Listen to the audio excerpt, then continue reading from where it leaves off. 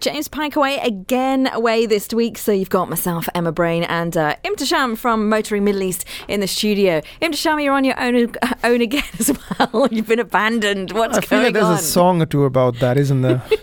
There is. I'm not going to sing it all by myself. It's a great song, but we can't do Bridget Jones. We've got to talk about lots of auto shows and things happening this week, isn't there? There is loads of auto shows, but before we get into that, tell me about your trip to Japan, to Bridgestone. It was great. I had a lot of fun, and then I tortured some tires on the Bridgestone Proving Ground in Japan. Do you know Bridgestone is the number one tyre manufacturer in the world? Really? Yeah, it was riveting, isn't it? But the actual trip was a really nice exposure to what the company is and what they do. It's tires. It's not going to set anybody's world on fire. But it is interesting to see how tires are made and how they pretty much make each piece by hand. Then a machine sort of cooks them together into basically a pie at the end of it. It takes about 5 minutes for the cook to happen. Wow. And then a man sorts each tire by eye, looking for imperfections. So at least that's something that hasn't been replaced by bots yet. Well, there's a lot of robots in the factory. I was suspiciously empty. I said, well, they've got to be clearing it out because we're there. Because there's got to be more people than that. Because it smells though. The smell of tires, oh boy. Rubber. It's not a fun smell. One fun, interesting thing was they showed us the biggest tire in the world. I saw the photo. It looked amazing, actually. It was huge. It is huge. It's 40-something. It was on a 63-inch wheel. It is enormously expensive. It fits one car. I suppose what car? It's a Caterpillar 797. It's a tractor. Okay. It's used in mining. Again, the world's biggest tractor. Vehicle. Yeah, exactly. They only sell about 200 of these a year. And it's just top trump after top trump. Each tire weighs 5.2 tons. That's a lot of tyre. The actual vehicle weighs about 170 tons. How much would one of those set you back if you wanted to buy one? Well, Bridgestone wouldn't tell me. That's always a good sign, isn't it? They wouldn't tell me, but 10 seconds on the old Google found the answer. So you have to buy them in a set of 6. Oh, gosh. And how much is 6 going to set you back? Again, it's a 4 meter wide, 1.5 meter tall tire. $42,000. Wow. A corner. Per tyre. Wow. Per tyre. And they only last 1,000 hours. That's it. So how do you get a 5-ton tyre to the truck it goes on? I mean, you don't exactly have a tyre jack, do you? And how do you jack the truck up to get the tyre on? You actually take the truck in pieces. These are mining vehicles. They go to the mine in pieces, assembled on site, and the tyre is transported there because there's no truck that can take a 4 meter wide tyre. No. So they airlift it. The tires actually go by a helicopter, and then the actual wheel is assembled on the truck and the tire around it. Of course, they don't balance it and do anything as silly as that, but it is full of nerdy facts. So it was quite an interesting tip from that nerdy perspective. So when they make tires, before they get to the point of actually making one for prototyping, a guy cuts it by hand. That's it. I did note that fact. So they're still cutting tyres by hand. That's crazy. Well, that's the prototype stage, but when they still make, they got to figure out. So a guy actually sketches out the pattern, like literally on real time on the screen, prints it out, gives it to his mate, who's like a Japanese craftsman, obviously. Yeah. And the guy cuts it by hand, the exact same tread pattern, and then they go and try it out on the proving grounds. I always did wonder, bit of a nerdy question, not sure if you know the answer to it, but how do they come up with the different tread designs? That actually I do know the answer to. Oh, go on then. So basically it's a mixture of what does it do in terms of performance. Obviously, does it grip the road? Does it evacuate water, which is very important, standing water? Otherwise, we don't have rain here, but if you did, it would hydroplane. It would be a very bad thing. So you want the car to perform well on water, snow, sand if it's an off-road tire. So rocks, again, off-road tire options. And the pattern itself also has to look good. Really? So aesthetics. This is one of those men things potentially. There are good-looking tires, and there's this design and a style to the whole thing. So it has to look rather pleasing, sometimes aggressive, sometimes like a tribal tattoo. So they design these tread patterns to catch the eye. Are you saying that women don't appreciate a good aesthetic-looking tyre? I think women have more sense than this. I'm going to be slightly sexist and say I think women have better things to do. Yeah, we just are more interested in probably the colour of the car. I don't know, the interior. You can get coloured tyres. They did a set of red tyres once. But how is that practical for anything? It's just a silly thing. The tyres are not actually black, right? They're not? They're not black. What colour are they? They're a mixture of many polymers and nylon and this and that. But the black is actually, I learned so much on this. The black is actually a carbon black that's added to the tyre. Wow. And that makes the tire black. If you take that color out, you change that color, you get anything else. And actually that makes it stickier. That makes the tire stickier so it sticks to the ground better. But the tires are now black. That's amazing. It really isn't, is it? I love you nerding out right now. I've got a great text message in here saying... Stop it. That's what he's saying. Stop it. The largest tyre manufacturer I heard on Dubai Eye was Lego. Amazing, isn't it? Yeah, I know, because I'm standing on them half the time.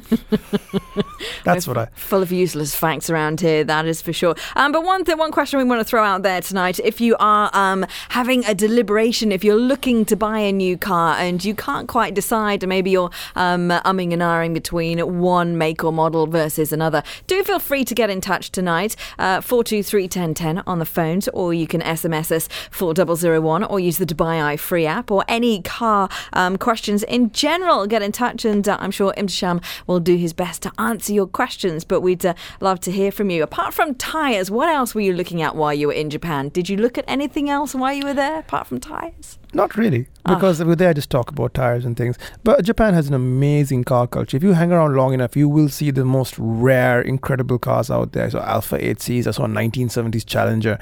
Surprising amount of 4x4s. Really? Because you think the Japan would not be into 4x. It's very, very tight on space. Yeah. But there were Wranglers and FJ Cruisers everywhere. It was bizarre. I just have Tokyo Drift coming into my head a lot. Is it very much like that? You've not been, right? No. No, it's not. It really isn't. Also, Tokyo Drift, again, sorry to break everybody's bubble, but that movie was not shot in Tokyo. I know. But a lot of people think they built an entire set of the Shibuya Crossing, which is mad. The Shibuya Crossing is one of the greatest things on earth, to see like thousands of people crossing the road at the same time. But it isn't like that. And Japanese people are not into cars. I met so many people who don't even have driving licenses. And yet this is shocking coming from a nation that produces an awful lot of cars. And an awful lot of tires. But the reality is that there's no call for it. The transport system is so good. Where would you possibly drive? And it costs so much to keep a car in Tokyo. Where would you keep one in Tokyo? There's no space. Underground. Basically, a lot of that's why they invented the K car, which is basically a car that doesn't need to have... You can't buy a car without a parking space. Do you know that? You have to have a parking space first. That's actually a really good idea. So K cars are a class of car that you don't need a parking space to own. And they have a very specific sub 1 meter size, engine size like 600cc or some 660cc. And they're basically all boxes. And in that space, Japan has found ways to innovate, because you have... Most of them are like little van things. And you can have pickups, you can have little sports cars, you can have all variety of mad and crazy, like gullwing little sports cars. Absolutely bananas. But nowadays people are not buying cars because the public transport system is good. Young people are not into cars. It's a bit of a dying heart, unfortunately. It's really sad to hear that there, like I say, because it's such a huge manufacturing country. Well, most of the cars go to places that actually people buy them, like America and so on in Europe. I mean, inside Japan, they do buy a lot of cars, don't get me wrong. But Japan works in a very funny way. So when you buy a car in Japan, you can only keep it X number of years before the registration process becomes incredibly onerous. Okay. It's the shakan, they call it the medallion, basically the rego for the car. And after a certain point, it's not economically feasible to renew it anymore. So that's when the cars get exported and go to the rest of the world or Southeast Asia and so on. Again, they're right-hand drives. They only go to so many places. And a lot of them end up in Africa. Yeah. But the Japanese change cars quite often because they want to keep the polluting older cars. And by older, I mean like 4 years. The tests are incredibly strict. But and they make cars and they make them very, very well. Well, that's an incredible observation.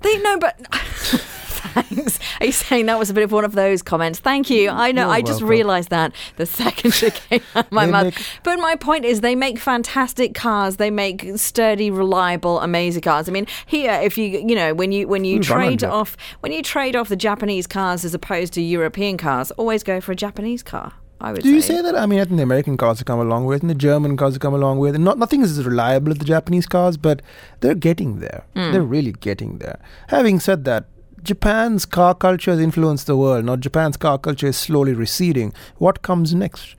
I mean, autonomous vehicles are not really that popular in Tokyo. A lot of hybrids.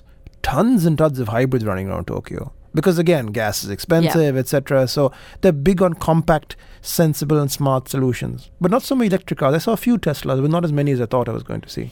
And I'm sure that's a topic we're going to get on later on in this hour as well. Oh, there's things that have been coming out in the news. All right, we do have quite a lot to get through. James Pikeway away this week. Emma Brain in for him on by I103.8. Don't forget, if you do want to get in touch, the phone lines are open 423 1010, or you can SMS 4001 or get in touch via the Dubai Eye free app. Imtishan from Motoring Middle East is here with me. And before we get on to the New York Motor Show, because I know that there were so many amazing things being launched and going around there, I just want to talk about this year's April Fools from the motoring industry. There are a couple of good ones that I liked. Skoda's new quarrel cancel technology, basically to save drivers from bickering backseat kids or adults.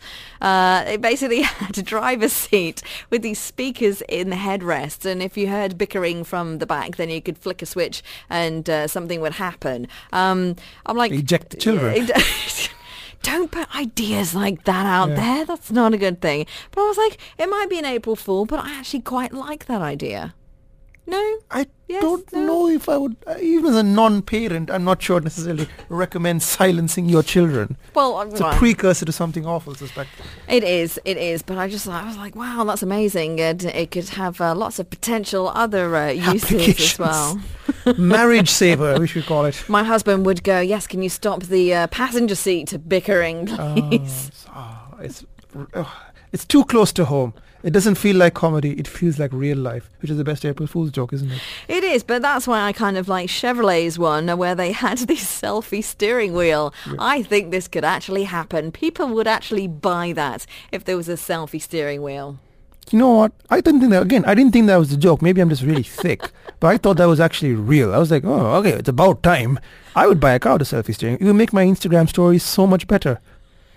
Again, I don't know the legalities of filming while driving, but right now there are none. It's completely illegal. But if you go on Instagram or Snapchat, people are doing it all the time. It is, and it's one thing that winds me up particularly because it's the whole concentration thing. 2 seconds off the road and something can happen. We all know this. You can't drive and concentrate. But again, people are eager to share their lives with everybody all the time.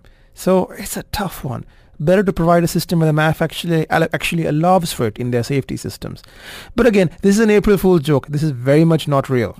We'll hasten to add that very disclaimer. Very much not real, despite the very good-looking Photoshop they did.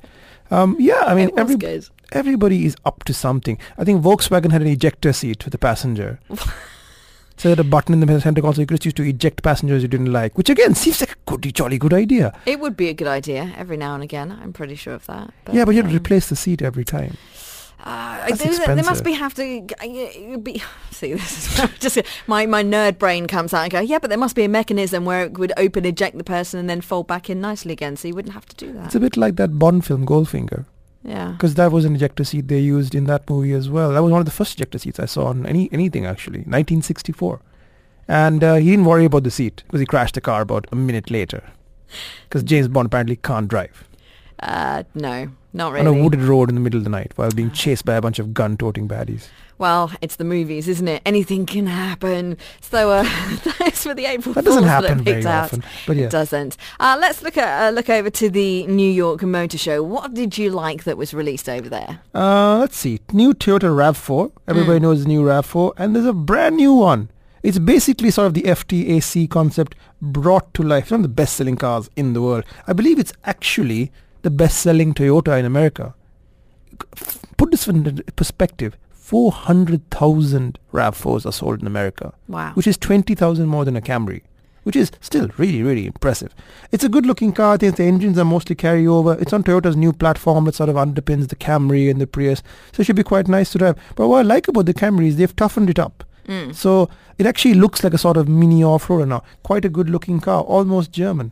So I think it's about time the Camry had its day. Of course, it is having its day. Everybody loves the Camry. They're great. Do you know what? Every time as you well know, I have a lease car, and when it goes in for its service, very often they give me a Camry as a replacement. I like that as a drivable car. I don't find it bad at all, particularly because I put my foot down and it goes, unlike the other car I have. Unlike the car you actually pay for. Yeah. I think these cars the RAV4s, the CR-Vs, the Hyundai Santa Fe's, or whatever of this world, these sort of crossovers, small crossovers, Volkswagen Tiguan, are the unsung heroes of the automotive world. They do a lot of hard, unfun work. They take kids to school, they carry skis, everybody's dirty shopping and shoes and everything else gets bunged into these cars. They are the new family vehicles of the 21st century. They're not the yuppie about town SUVs anymore. They're not really. They're actually pretty hard-working cars. I think, and to be honest, the mid-size saloon is dead. It makes sense that Toyota's pushing RAV4 because the Camry at some point will recede. Nobody wants to buy a 3-box. It's a very good car. The new Camry, I've driven it. It's an excellent vehicle. But the market is shifting decisively towards these kinds of cars because we all want to sit higher than everybody else in traffic. So that's why we have the RAV4. But it's nice. And I think the RAV has always been very, very popular. It's always been very popular here, that's for sure. And it always seems to be one that retains its selling prices as well. It doesn't have any major issues. So that first generation RAV4, when it came out here, was quite a shocking car. I think everybody's like, wow, it was based on the Corolla back then. So the car that sold in the mid-90s, 95, 96, if you wander down to the Quwain car bazaar, basically as far away as you can get, you'll find people who have imported German versions of that first car and are selling it. Wow. And people are buying it because they're really reliable cars. Even almost 20 plus years later, more than 20 years, 22 years later, you can pick one up for the equivalent of about between 10 and 15,000 dirhams. And you have to be mad to pay 10, 15,000 dirhams for a 20 plus year old car. But they're solid. They're German-made, German-sold RAV4s. Completely original. I mean, again, the mileage, everything is very questionable, but people are buying them because they know they're known quantity and you can run them on nothing. Chip fat. There's nothing wrong with older cars so long as they're looked after. And I know, but I just, as long as it's low on emissions and you can get that out of control and it's in good condition and you can get the parts for it, why not?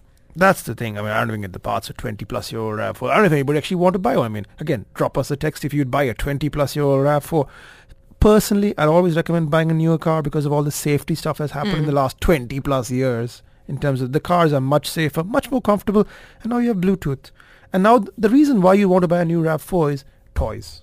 Go on, what's it got in it? It's got massive 18 screens, Apple CarPlay, 800-watt sound system, 11 speakers, panoramic sunroof, seat heaters, and AC. Hang on a second. Is this a car or is it a cinema on wheels?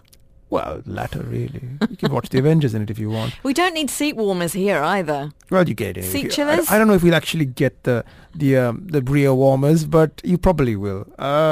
It all depends on the local dealer with order. But that car should be here, I think, by the end of the year. Very fancy-looking vehicle. And any idea on cost of that one? Gosh knows. Who knows? The current one is around 120, 130, fully loaded, but I have no idea what the new one's going to be. Prices are always hard to predict, plus VAT, of course. That's not bad, though, and I'm sure there'll be offers throughout the year. Oh, I'm sure.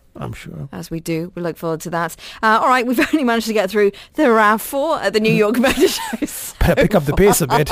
We'll do that. When we come back, we'll see what else you liked at the New York Motor Show. It's car talk at the moment. So if you want to get in touch, 4001 on the SMS or use the Dubai Eye free app, or you can call us 423-1010. And just before we go back to the New York Motor Show, Nabil's been in saying, hi, Imti.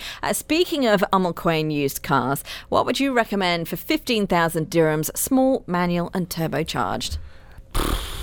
I mean, in Quwain, you find lots of cars for 15,000 dirhams of questionable, heritage and history and provenance, as the fancy people in the concourse say.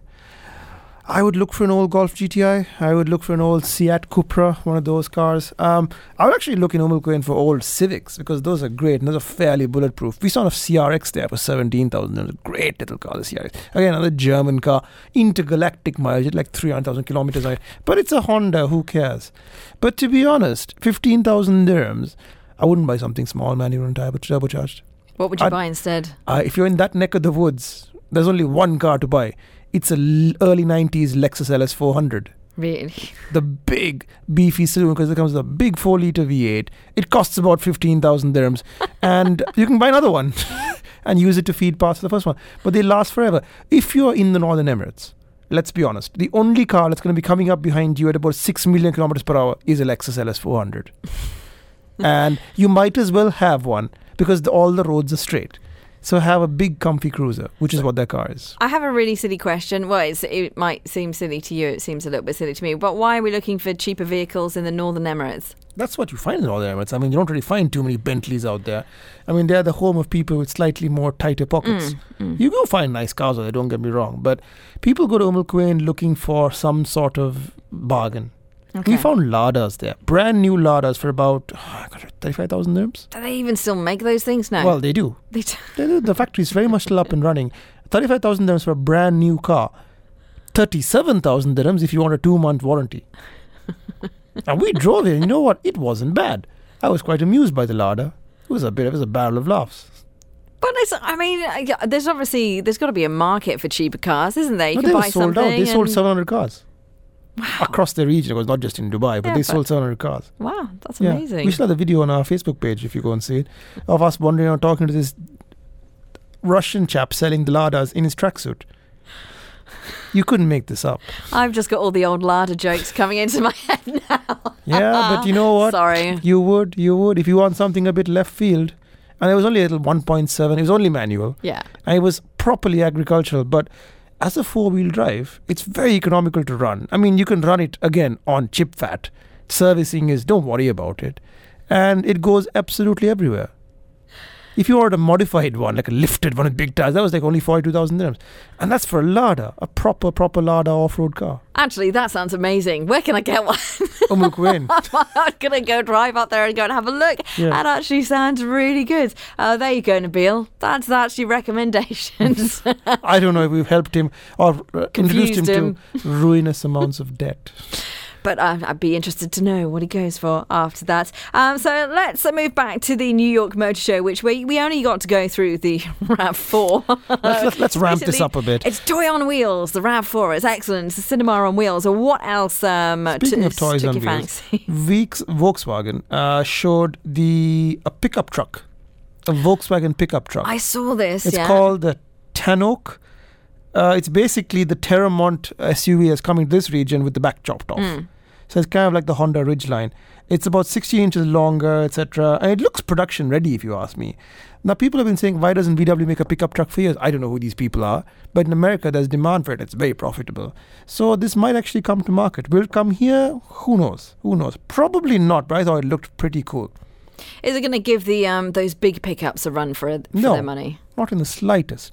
The American pickups, the Ram, the Ford F-150 and the Chevy Silverado, they exist in their own space. Toyota hasn't managed it in about 1 billion years with the Tundra, which is a good vehicle, but it hasn't managed to even come close to chipping away at those. So VW has no chance. They will sell some vehicles, like Honda has sold a fair few Ridgelines, but they're sold to people who don't want a traditional pickup truck. They want something European but a bit clever. Honda, for example, in the Ridgeline is one of my favorite features. They have like this tub in the back where you can store things, but it's got drainage holes. So the idea is you keep your beverages and refreshments in there with ice and you just drain them out at the end. Lots of clever things. And then there are speakers built into the tailgate, so you have your own tailgate music party. It's also lots of little clever things that wouldn't apply to the pickup truck people. This is good for wakeboarders. There's one target audience for you. Yes. I'm not that active, but yes. Stick all your wet gear in the back and all the rest of it. Everything drains out, and you have a little party once you've finished out on the, out on the water. What's this? Oh, Marco, come on. How do you double the value of a Lada? Fill the petrol tank. Oh, that's a good one. We should keep those coming, actually. What do you call a Lada on its roof? Go on. A skip. Sorry. I feel so bad. We know I don't. I mean, I'm sure these are... You started it. That's true. I asked for it. What else is at the motor show? A Nissan Altima. That's actually going to come here. It's going to be a big car. So the Altima now comes with a 2-litre turbo in the top-end model, replacing the old V6, and a 2.5 4-cylinder at the basic. But basically, it's taking on the Camrys, taking on the Accord. So it's quite an important car. It looks a bit like the big brother Maxima. And in some models, it's available with 4-wheel drive. Probably not here because you don't have a whole lot of snow. But it's a whole new car, and Nissan is like taking it on. I think they decided they're not going to go for the big volume, but they're going to be a little bit different, and fuel economy improvements and so on. So yes, quite an exciting looking thing for the worthy side of the market. Anything else you saw? Oh, there's tons and tons. Infiniti had a bunch of vehicles, QX60, QX80, new trim levels. For me, the big star probably was the Lincoln Aviator, Okay. which was a very stylish crossover, 3-row crossover. It's basically the new Ford Explorer in a Lincoln dress, but it looks like the big brother Navigator. And it's such a good looking vehicle. I think it's going to give everybody in that segment a big run for their money. It's sort of Tahoe sized crossover. Also on the crossover side, there were a lot of crossovers, but one of the big highlights was the new small Cadillac XT4, which is obviously below the XT5. Very sharp looking car, 2-liter engine, 9-speed auto. That's going to clean up, I think, when it comes out here. I think if you want a small, classy car, it's going to compete with the Mercedes GLC, BMW X1, etc. A nice little crossover. And speaking of Cadillac, because I just wanted to ask you about this. Apparently, Cadillac Middle East has announced a limited run of 25 cars of the new championship edition of the ultra-high performance model, the Cadillac CTS V Super Sedan to the region. It does look nice. It is a super sedan. I'm not sure if you need the championship edition, but, why not? There's only a few of them. I remember driving that car and thinking of it as a bullet on wheels. It's such a big, heavy car. But the speeds it's capable of are utterly, utterly mesmerizing. I mean, something that big shouldn't go like that, shouldn't turn like that. It could give a supercar a run for its money. It's a 200-mile-per-hour car. Be interesting to see it on the Autodrome then, track. Yeah, it would destroy we've taken an Autodrome. It's very, very fast. I mean, it's almost absurd that a family saloon can behave like a supercar, but that's what these cars are capable of doing now. It does look nice. And 640 horsepower, which is a lot. I don't want to even hazard a guess at the price tag of that one. It's not cheap. It's well into the 300s. It's not for it's for the affordable performance family. Yeah, but it's for people who want BMW M5s and those sort of vehicles. I mean, the very fast family saloons. There is a market for that, these slightly older gentlemen. But the CTS-V is targeted at slightly younger people, more fashionable people. And I think the Championship Edition is a really nice looking version. Just with all the Go Faster stripes, it's excellent. And I wanted to ask you about this one, the Mercedes AMG.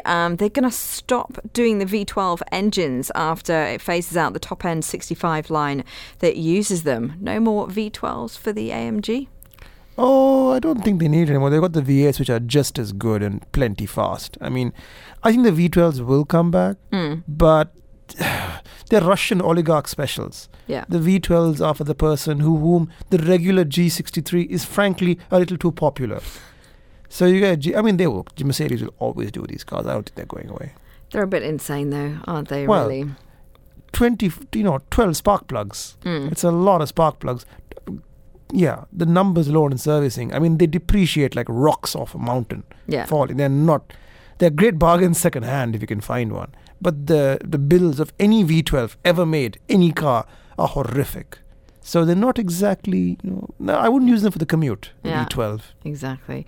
Were there any weird and wonderful concept cars at the New York Motor Show? Not really. People are not doing concepts anymore. They all pretty much make concepts that look just like final cars. So there isn't really that kind of mad flights of fancy anymore, which is a bit sad because that's That's why I went to motor shows, to see the concept cars, to see the crazy visions of the future. And now they just give us cars that are the ones you can actually... and this is funny, isn't it? Because years and years ago I said, I want cars that you can actually buy. Enough of these silly concepts. And then we got it and they're like, oh, I wish I had the concepts again. But as you say, it was flights of fancy, something completely outside the box. You went, concept car, but somebody make it because it's awesome. Well, who said that? Steve Jobs. He famously said, why can't they just make the concept the car? And the reason is... concepts are easy to draw and sketch, and they're all handmade, and they never really run. Like, it's easy to say that this is a car powered by dreams, but nobody's actually done the engineering. They just said it. Yeah, this is true. It's like, put a fin on the back. It's a turbine. Like when a kid draws a fan back of his car and says he's a superhero. It's not real. Absolutely crazy. All right. Imtishan, we got a message in here right now saying, I've always been impressed by Imtishan's vast knowledge of cars. Amazing, really. Unfortunately, we haven't gotten to know him very well. Can we have a little more info on you, please? As and where and how did you manage to know all of this? If you could only see my face right now. That's a really funny question, isn't it? It's a good question. I'd quite like to know. So do tell, spill. Well, basically, I was just like everybody else. I just absorbed every magazine and book I could get my hands on. I was just reading and reading. And I just wanted to be Jeremy Clarkson. clearly that was never going to happen. So I read every book I had in the meantime. But eventually I got round to it. I mean, it's a long, tortuous path to become a motoring journalist. It's not easy. And there is no guidebook or anything. Yeah. Sometimes you have to just carve your own path and start writing stuff for free like I did. I started writing for a very prominent magazine out here and doing reviews for them while I was working in a big publishing house. And that sort of opened up one opportunity, etc., etc. But knowing about cars, well, I still... there's one thing, though, to read about cars.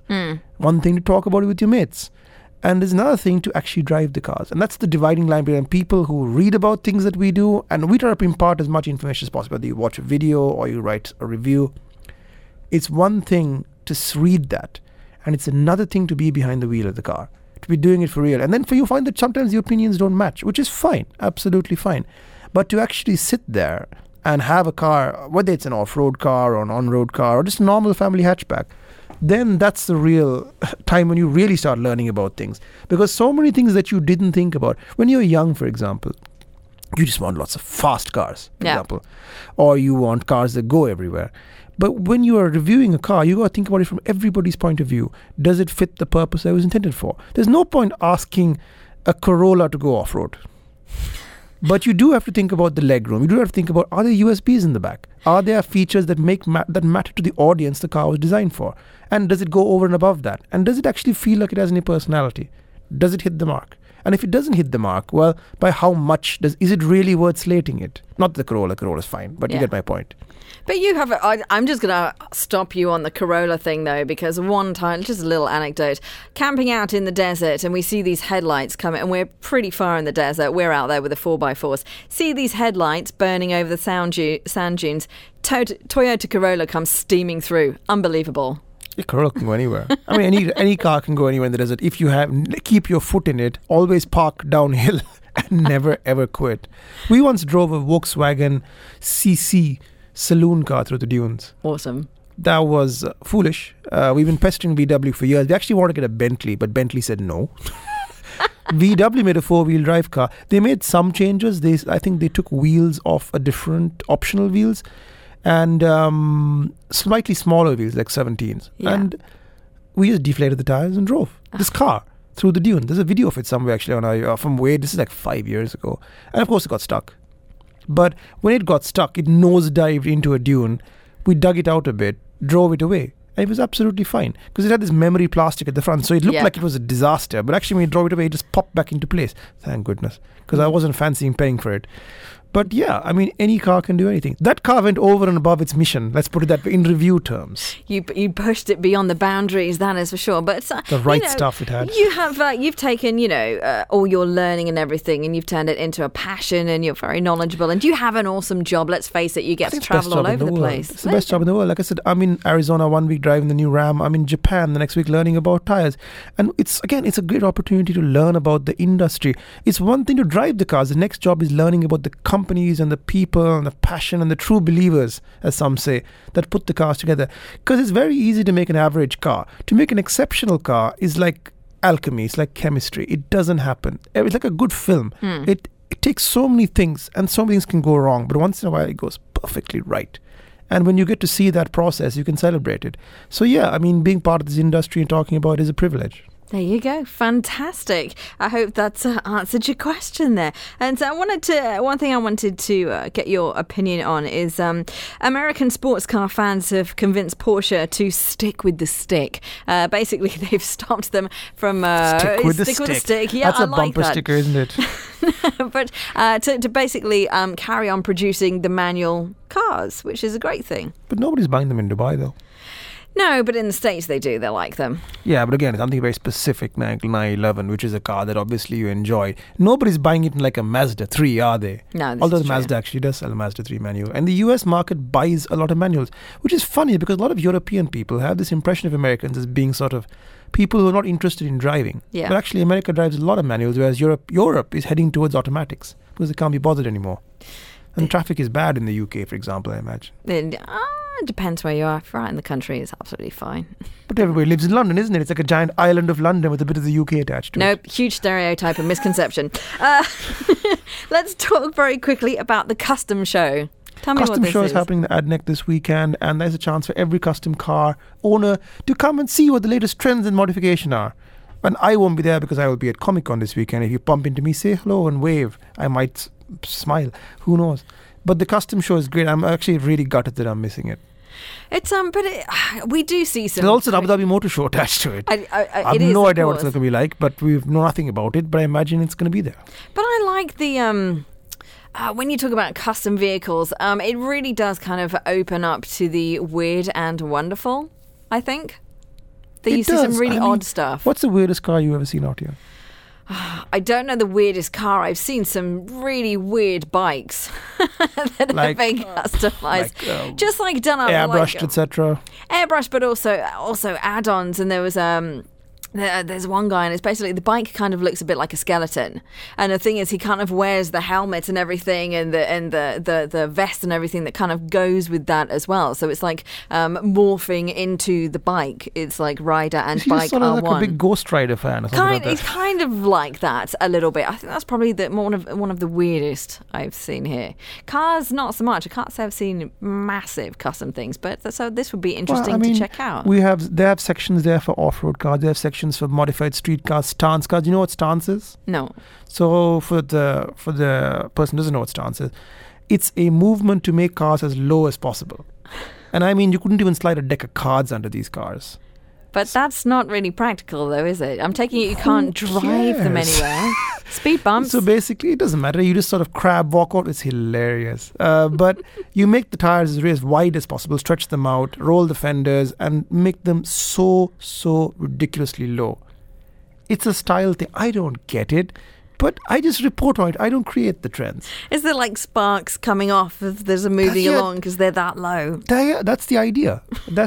It's lots of young men and women who just really, really like this sort of the stance life. Oh dear! You were telling me about a Walking Dead car. The Walking Dead car was a Camry with like body parts hanging off. It's really weird. There are lots of very cool vintage cars as well that are going to be out there. So yeah, lots of stuff to go and see at the custom show. Lots of really oddball cars. There'll be the concourse cars as well, or some modified cars just for the show. So who will win the prizes? I don't know. And also, if you're looking to pick up some parts, it's also a good place. If you want to get some Go Faster stripes, or who knows, maybe a giant turbo, which you can't legally install. Let me point out on your car. You cannot legally install it, but you can buy one. Yeah, then what's for the point? Off-road use. Okay, fair enough. Allegedly. Yes, allegedly. Imtisham, we've run out of time once again. It's been fantastic chewing things over with you once again. And thank you very much, Imtisham from Motoring Middle East, in for Car Talk once again on Nightline Dubai Eye 103.8.